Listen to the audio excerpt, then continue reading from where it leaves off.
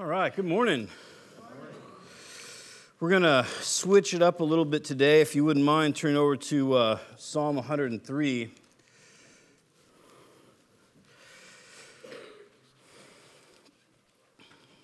Normally we're going through the book of Acts, but something that's been heavy on my heart, and we did Thursday night, and we're going to continue a little bit different, but in the same vein this morning, is just to have more of a time of worship and communion. We have the communion here, as you can see, and we'll talk about how that will work so we're all compliant and whatnot. But I don't know about you, but it seems oftentimes that for me personally, the more strenuous, whether it's ministry or life or the world or whatever it gets, oftentimes I may be pressing forward.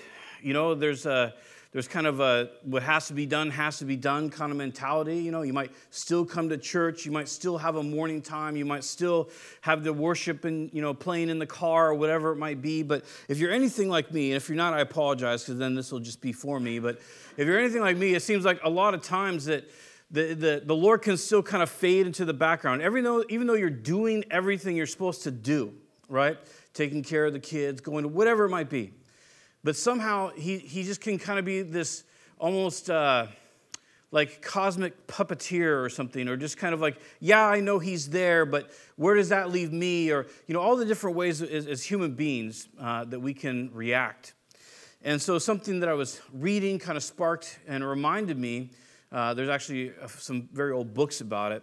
One is called Practicing the Presence of the Lord, but it's the idea of returning back to his presence and acknowledging his presence, that he's with me. Because no matter, the world that we're living in, right, we're told in there that the world is trying to conform us into its image. That the world is trying to constantly smash us into a mold of what they think we're supposed to be. Whether it's political views or religious views or, viral views, whatever it might be, we're trying to be put into a mold of viewing. And so there's this, throughout the scripture, from the beginning to the end, there is a call to be refreshed by God, to be reminded of his presence, and to be reminded of who he is. And that's really what I want to do today as we kind of dive into the scripture. We're going to look at 3 different pieces of scripture. It won't be as long as we normally go, but just a time to remember that God loves you and that he's with you. And that no matter what befalls us, that doesn't change. Neither does his view of us change. Neither does his desire for us change, or his calling for us, or any of those things, that they are unchangeable. And it doesn't matter how dark and depressed we can get, or how dark and depressed this world can get, that he's always there and he's always receiving us back to himself. So if you don't mind, I think Charles Spurgeon has wisely said that the Psalms are mountain tops of praise, but Psalm 103 is the tallest peak. In Psalm 103, it says, "Bless the Lord, O my soul, and all that is within me, bless his holy name. Bless the Lord, O my soul, and forget not all of his benefits, who forgives all your iniquity, who heals all your diseases, and who redeems your life from the pit, and who crowns you with steadfast love and mercy, and who satisfies you with good, so that your youth is renewed like the eagles." And here, David, this psalm, the historians that I've looked into mostly believe this was written towards the end of his life. And if there's anyone who could talk about forgiveness and who could talk about God's loving kindness and mercy and steadfast love, practically speaking, it was David. But he makes this call. He starts the whole thing by this. He says, "Bless the Lord." Now, the word "bless," ultimately it's used, a ton of times in the Old Testament and the New Testament. But in the Old Testament, when relating to God, it's always the idea of adoration or praise, the idea of bless the Lord. When it relates from God to men, typically it's some sort of boon that occurs in a person's life, and he gives a list of benefits, as it were. But there's this need and this call, and this is what I found in my own life when things get more difficult or things get more freaky, as it were, and more weird, to call and to reach down. Bless the Lord, O my soul. Now, as C.S. Lewis has wisely said, I'm not a body that contains a soul. I'm a soul that lives in a body. And the reason for the differentiation is a lot of times because we relate to everything through our bodies, taste and feel and smell and all these things, that this is where we live and this is what we have. When in reality, the Christian perspective is far more larger than our bodies and our temporal interactions in this world with them. And so this idea of the soul, it's who you are. You are not a body that contains a personality. You are a soul, a life. And the word can be used in Hebrew for emotion, all sorts of different things. It's the collective of who you've become to this day that happens to interact with this temporal world through a body. So he calls down into his very soul, in the innermost being, and says, bless the Lord. And sometimes that can be an emotional and exciting thing, and sometimes it's just a reality that needs to occur. But the idea of bless the Lord, to get away from everything that this world would throw at us, everything that my own deceitful heart would throw at me, everything that the enemy of my soul would throw at me, and instead to reach beyond that from my very soul, my very core, in all its brokenness, and bless the Lord. To give him adoration, to acknowledge who he is and his authority and what he's done and what he's doing. It would be very difficult to bless the Lord. We're not trying to make this a self-centered service by any means, but it would be very difficult to bless the Lord with the reality of the fact that he has given us so many benefits. He's done so much for us. And to move beyond that, not just the things that he's given us, but his heart towards us.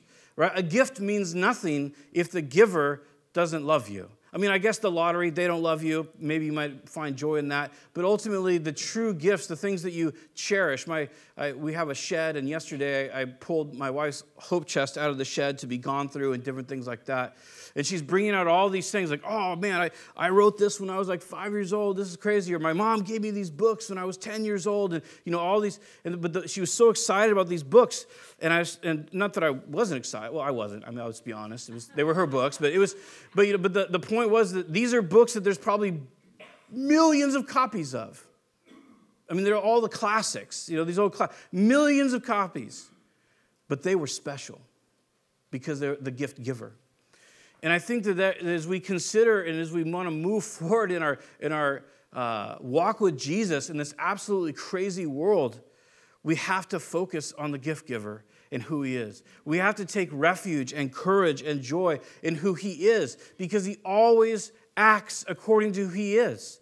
That's what trust is based on, right? You learn to trust someone because they continually exhibit behavior that shows you what's inside of them.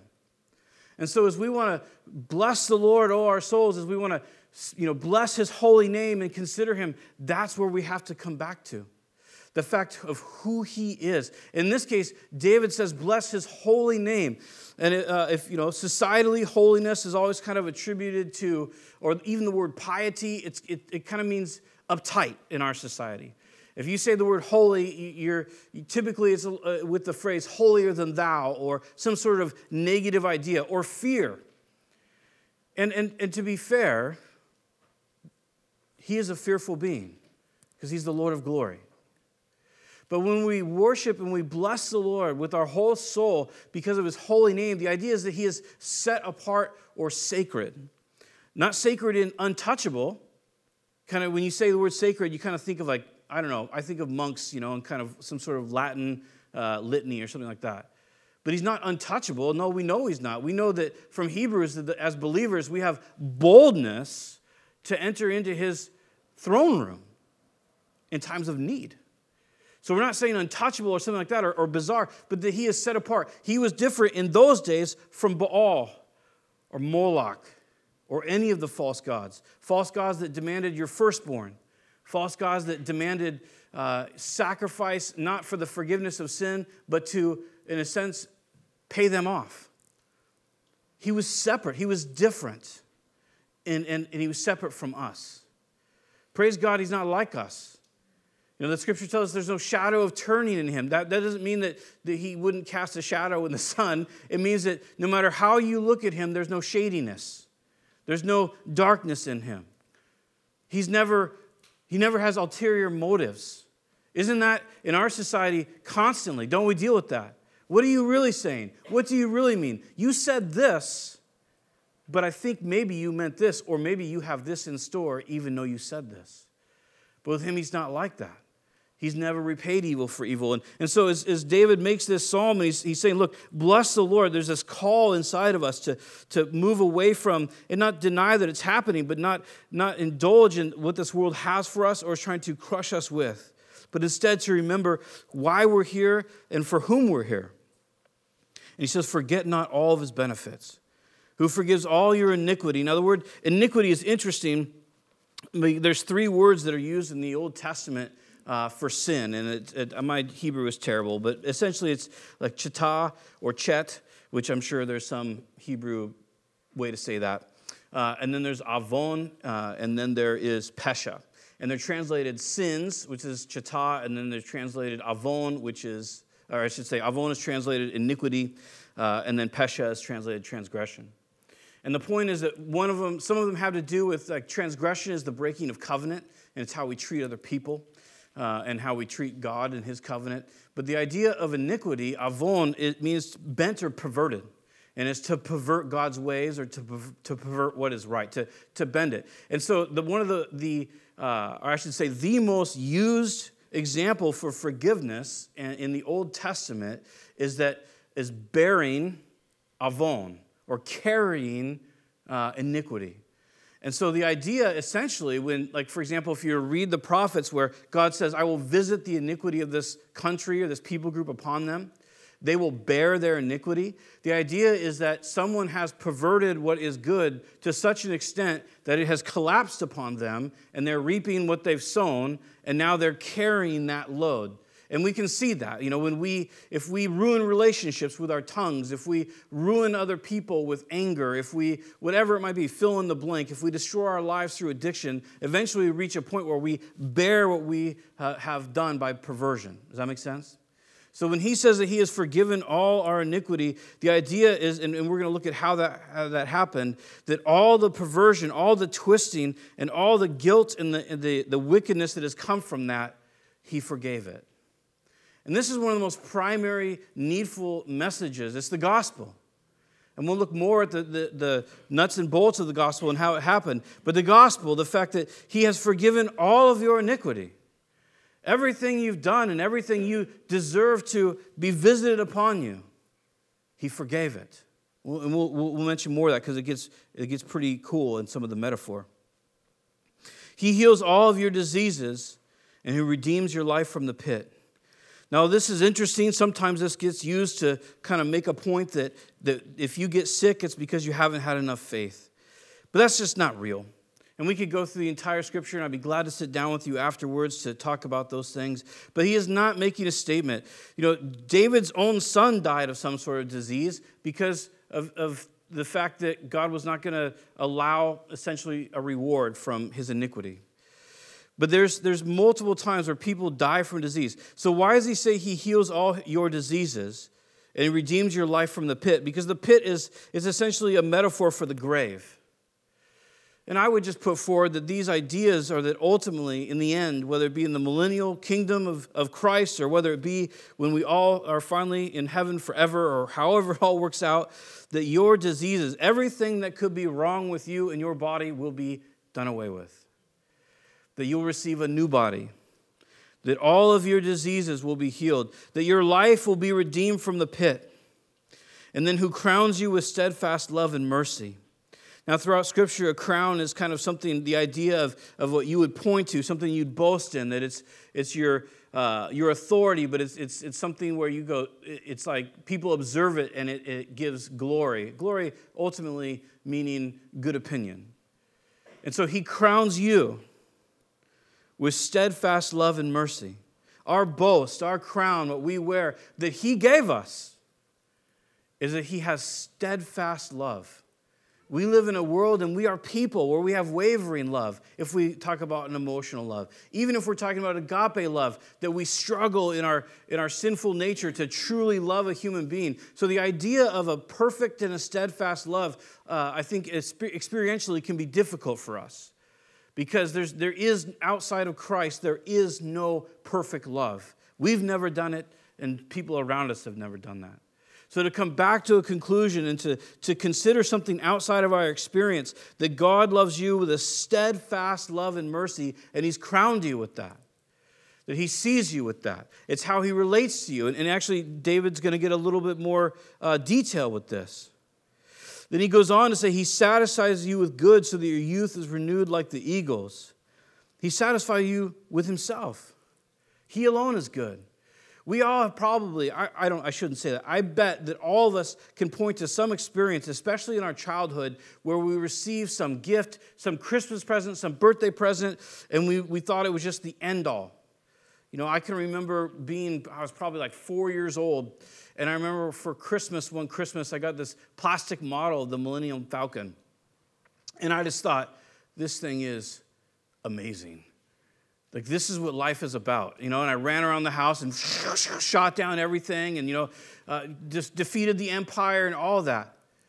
Until one day, the Millennium Falcon was sold in a garage sale. And I felt nothing. I didn't care. I was perfectly pleased to have the 50 cents or whatever it netted. Now it's probably worth like $5,000. But, somebody out there got a 50 cent... Good things in this life are temporal. But see, He satisfies us with the truly good. He satisfies us with His presence. Is there anything more satisfying than the assurance of salvation and the assurance of His peace when chaos ensues? Is there any more satisfaction or good than having that interaction with God? No, everything else is this kind of bizarre plastic imitation, isn't it? We toy with it, we play with these things. Like, again, to quote C.S. Lewis, he says, we play with sex or parties or alcohol because we think it satisfies us. But in the end, we're just as empty as when we started. It's not so with God's things. He is eternal in nature. His promises, eternal in nature. And that which satisfies is because of our hearts, eternal in nature. The Lord works righteousness and justice for all who are oppressed. Again, these are millennium promises, the future reign of Christ. We see oppression today, and we've seen it for history. Does He deliver sometimes? Absolutely He does. And we've seen through history where God in His amazing wisdom and however He decides to do things, He's smarter than me, He has delivered people. And then we see where He has not. And it is not us to judge what is right and what is wrong in that situation. He knows way more than we do. But ultimately, justice and righteousness will prevail. And no oppressed person will be left in that area. He made known His ways to Moses, His acts to the people of Israel. I mean, think about just that small statement. Israel is like so much like us. When you read Israel, they have extremely high highs. The Lord is our God, and we'll obey everything He says. To just absolute depravity and completely forsaking the Lord. But He showed His ways to them. He didn't take His ways from them. The Lord is merciful and gracious. He's slow to anger and abounding in steadfast love. He will not always chide, nor will He keep His anger forever. He does not deal with us according to our sins, nor repay us according to our iniquities. Again, we live in a society, and we grow up in a society based on merit, right? Everything we do or don't do or we receive, for the most part, is meritorious. Our grades are meritorious. I'm not saying this is a bad system. I'm saying it's how we affiliate with everything. Our friendships are meritorious. If you're kind to me, I reciprocate that. If you're not, I cut you out of my life. I'm not saying that's good or bad. I'm not talking about mental health right now. I'm just saying that everything that we do is meritorious. At your job, it's meritorious. If you excel at your job, you get raises. If you don't, you don't. Everything we look at in life is meritorious, and it's just fine. But now God says, I don't work with you on a basis of merit. And that can be confusing to us, because we're like, oh, wow, that means that you just are nice just because you are. I don't know if I like that for other people. I like that for me a lot. But I'm not sure the system could really work that way. But He says, I do not relate to you. To His people, I do not relate to you. He doesn't deal with us according to our sins, nor repay us according to our iniquities. Think about that. God is not paying you or repaying you for your sins. Is there fallout from sin? Sure. I mean, if you're a jerk to everybody, you'll have no friends. I mean, there's fallout to sin. But as far as your relationship to God and how he looks at you, he doesn't do what we do. He doesn't go, I remember last week when you told me to shove off. And now we're going to have this weird, awkward session for about a month, and then we'll kiss and make up, and it'll be okay. He doesn't relate like we do. He loves you. He cares for you. He sees your iniquities. He sees the fallout from your sin, and he still wants what's good for you. He does not relate to you according to your iniquities or repay you for them. For as high as the heavens are above the earth, so great is his steadfast love toward those who fear him. Again, the metaphor or hyperbole, as high as the heavens are above the earth. I don't know if we measured stratosphere or if we measured where, like, actually the heaven, this is the word for the heavens, the sky. But it's a long ways. If you figure a jet airliner travels at like 36,000, 38,000 feet, that's a lot of love. And then beyond that, the stratosphere. It's a lot of love. He says that's how he looks at you. As far as the east is from the west, so far does he remove our transgressions from us. Like the song that we sing. And think about that. It's just based on the globe, right? If you go north to south, because we have poles and the globe spins a certain way, if I go north, eventually I'll end up going south again, right? But if I go east, I'll never go west. And so the picture is that our sins have been separated us to the point where they can never find us again. And again, we're not talking about life situation here. We can't just go out and do whatever you want and then feel that there won't be any kind of backlash from that. No, we're not saying that. We're saying in our relationship with God, how he looks at your sin is as far as the east is from the west from you. If you are a believer in Jesus Christ and have trusted in what Christ did at Calvary, your sins are separated from you. You are forgiven. Past, present, and future. You live in a state of forgiveness. The Bible puts it in a couple different ways. It says that we've died with Christ because of our sin. The law slew us. We died with Christ. When we trusted in him, it says that we raised with him, and now we live with him with the same life. That's Romans chapter 6. So over and over again, we have this illustration in the scripture that our sins are not imputed or accounted to us in any way, shape, or form before the Lord. You are forgiven. It's amazing. He's going to go on. He's going to say, as a father shows compassion to his children, so the Lord shows compassion to those that fear him. I think it's really important he didn't say, as a person shows compassion to children. Because let's be honest, other people's kids were like, are you serious? Our own were like, they're tired. They had too much sugar. We have a million reasons why it's okay for our children to be brats, but someone else's kid becomes a brat and we're like, if you were better parents. No, as a father has compassion, a good father, not a bad father, as a father has compassion, that's how he looks at you, his child. See, why are we going painstakingly through this? And obviously more could be said. But because we need to be, I think, reminded of who God is to us.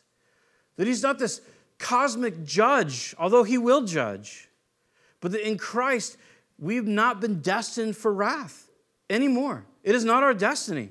We've been given a destiny as Christians. It tells us that in Romans and Ephesians, all over the place. We have a destiny as Christians. You are destined to be conformed to the image of his Son. You're destined to be like Christ, not in divinity of nature, but in actuality and in character. That you're going to be like Christ. Because he has compassion for you. He has love for you. For me personally, and I hope for you also, when I begin to think of these things and mull these things over, all of a sudden, all this world and what it has, it's not so important anymore, is it? All the fear and the good of the world, all of a sudden it kind of fades, doesn't it? Because of who he is and what he's doing. And let the world do what it may, whatever. That's fine. Because we're going to heaven. We're being changed. God is working in us. He's working for us. We get the pleasure of suffering, as Peter and Paul and Jesus all told us. but that suffering will actually reap a glory in our hearts and be a help to others. So all of a sudden, this world and its weirdness, it's like, yeah, it's probably not going to be fun, but it's going to be okay. We're going to be just fine. He goes on, and there's great stuff there, but for time's sake, let's flip over, or I should say flip back to Isaiah. And look at this. We have a prophecy here from Isaiah, where he's going to move forward with some awesome things to say. Or I should say look forward, not move forward. In Isaiah 53, we have this prophecy that the Lord gives Isaiah that Isaiah shares with God's people, and it's regarding Jesus. And this is what happened in Christ's life and on the cross. It says here in verse 4, "Surely he has borne our griefs and carried our sorrows, yet we esteemed him stricken, smitten by God, and afflicted. He was pierced for our transgressions, and he was crushed for our iniquities, and upon him was the chastisement that brought us peace. And with his wounds we are healed." Peter actually quotes this verse in his letter, his first letter, and he links the healing of wounds to what Christ did at Calvary, that through his blood that we receive that forgiveness of sin, that our sin wounds are healed. Verse 6, "All we like sheep have gone astray. We have turned everyone to his own way, and the Lord has laid on him the iniquity of us all." 3 times, verse 5, verse 6, and verse 11, this idea is again broadcasted. And actually in 53, all the words for sin are used. That Christ forgave, bore, carried all of it. All of it. Again and again, he forgave our iniquity. He bore our iniquity. Very personal when you start to think that, when we start to look at these verses, and all of a sudden it goes from this kind of ethereal crucifixion that occurred 2,000 years in the past, but in actuality, he was pierced for my transgressions. That I nailed him there. But as we review this, the heart isn't like, Jesus went through some rough stuff, so you should feel really bad. No, the heart of this is who God is. This is his heart for you. It's a place to rejoice. I suppose that there is a place in our hearts for grief to say, I'm sorry, Lord, that you had to go through that for me. But a place of joy to say that you were willing. In fact, we're going to read, I think, one of the most profound verses in the entire Scripture here in a moment. But he goes on, he was pierced, we've gone astray, we've all turned to our own way, and the Lord laid on him the iniquity of all. In other words, all the perversion and the side effects from that we have caused were laid on Christ. He was oppressed and he was afflicted. The one who invented freedom was oppressed. Yet he opened not his mouth, and like a lamb that is led to the slaughter, like a sheep that before its shearer is silent, he did not open his mouth. By oppression and judgment he was taken away. And as for his generation, who considered that he was cut off out of the land of the living, stricken for the transgression of my people, stricken for the breaking of covenant of my people, stricken for going where they ought not to have gone for my people. He was stricken for that. And they made his grave with the wicked and with a rich man in his death, although he had done no violence. And there was no deceit in his mouth. We're told in Hebrews that as he went to the cross, that our Lord Jesus, he despised the shame. It means he disesteemed it. It didn't mean anything to him. The shame wasn't a motivator for him, but he looked to the joy set before him. And the joy set before him would be that he would purchase a bride, that he would purchase a people. This is what all the old covenant all looked forward to. Every sacrifice, every feast, every tradition, all looked forward to the fact that Christ would one day, once and for all, deal with sin for all humanity, for anyone who would believe in him. And we see it went through this incredibly difficult and oppressive way. But he goes on there in verse 10. This is, I think, one of the most profound ideas ever. Yet it was the will of the Lord to crush him. He has put him to grief. When his soul makes an offering for guilt, he shall see his offering. He shall prolong his days, and the will of the Lord shall prosper in his hand. In other translations, the New American Standard, other places, it says, it pleased him to crush him. Not in a masochistic, weird way, like God loves pain or something like that, but when God the Father crushed Christ on the cross, there was a pleasing to that because he knew what he was doing.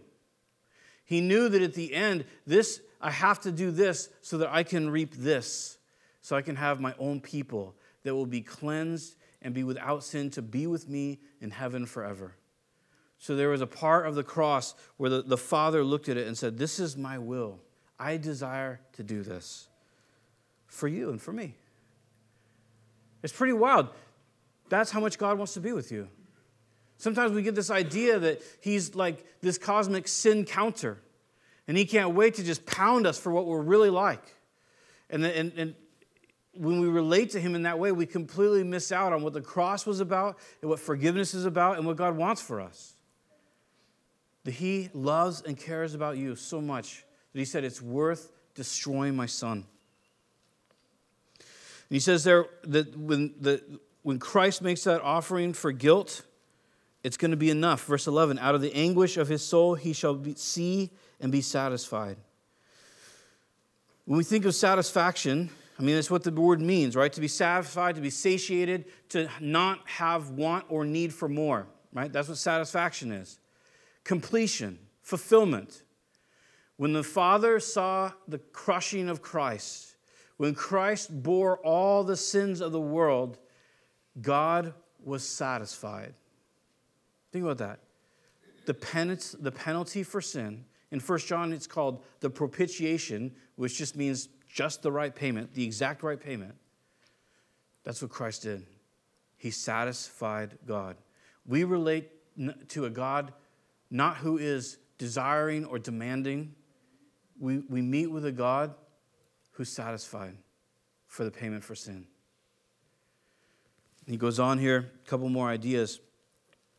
He says there in verse 12, we'll finish verse 11. Out of the anguish of his soul he shall see and be satisfied. By his knowledge shall the righteous one, my servant, make many to be accounted righteous, and he shall bear their iniquities. There it is again.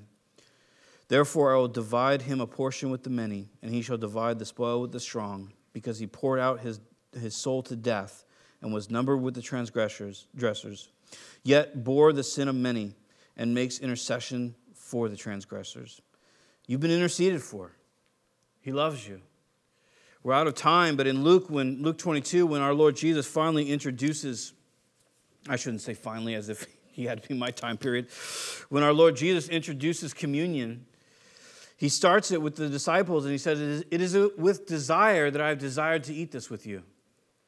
I mean, if I were going to be betrayed by all my followers and I was going to be crucified and mocked by everybody I came to save, I think I'd want me time. If it was the night before that was going to go down for me, I'd be like, you guys, I'm tolerating you right now. I'm going to need you to leave. I need some me time. It's kind of like going into the bathroom when you have kids, whatever it might be. Like, just leave me alone. But Jesus' perspective was this. Not you're a hassle to me.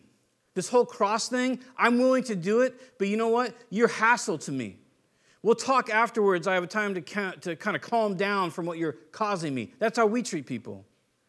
No, he said, you know what? I have wanted to eat this with you, and I'm so excited to do it. I'm so excited to have this last dinner with you. And then he says, and in that time, in that moment, he says, look, here's something I want to give to you, this bread and this cup, and I want you to remember me until I come back. And he says, when you eat this bread, I want you to consider my body, that it was given for you, that it was rent, that it was torn, that I came in this body, and it was solely for you so that I could redeem you back to myself. And then he says, and when you drink this cup, I want you to remember something. My blood starts a new testament. The blood of bulls and goats, that was the old covenant. The old covenant based on when you bring these sacrifices by faith, that there will be a metaphoric experience where you transfer your sin by laying your hand on this beast, and your sin goes to that beast, and then its blood will be shed. And the word there is that there's atonement. There's a smearing over by blood. But when Christ came, it wasn't just atonement in a smear. It was that sin was done away with and forgiven. So he says, I want you to remember that the old covenant is done. And now there's a new covenant in my blood, the permanent and once for all forgiveness of sins for all that have lived in the past and all that have lived in the future. In all the things he could call us to remember, the fact that he says, I want you to remember that you're forgiven through my blood. That when you look at the cross, not to feel shame and guilt, but to feel joy and peace and thankfulness. So crazy society out there, crazy lives, crazy hearts, our own. But the Lord loves you. And he's working, and he has great things for you. And I'll encourage you as we have these last few songs to come up and just rejoice as you take the bread, as you take the cup, and to remember what he's done for you. So to keep in somewhat compliance with the law of the land, we'll have deacons up here, and they'll be handing the communion to you. So a bunch of hands don't go into the bread. So feel free to come up as the Lord leads you, and they'll hand you your communion. And feel free to take on your own. We'll do it individually. So let's pray. Father, thank you for this bread and this cup. Thank you for the promises of your word, both Old and New Testament. Thank you, Lord, that Jesus Christ is the same yesterday, today, and forever. And Lord, we appreciate all that you've done for us. And we thank you for not rewarding us according to what we deserve, not giving us the just deserts of our sin or how we've treated others. But Lord, thank you that you continually acknowledge and look at us as your sons and daughters. Lord, may we go out of this place refreshed in the memory of you. And we ask this in Jesus' name. Amen. Amen.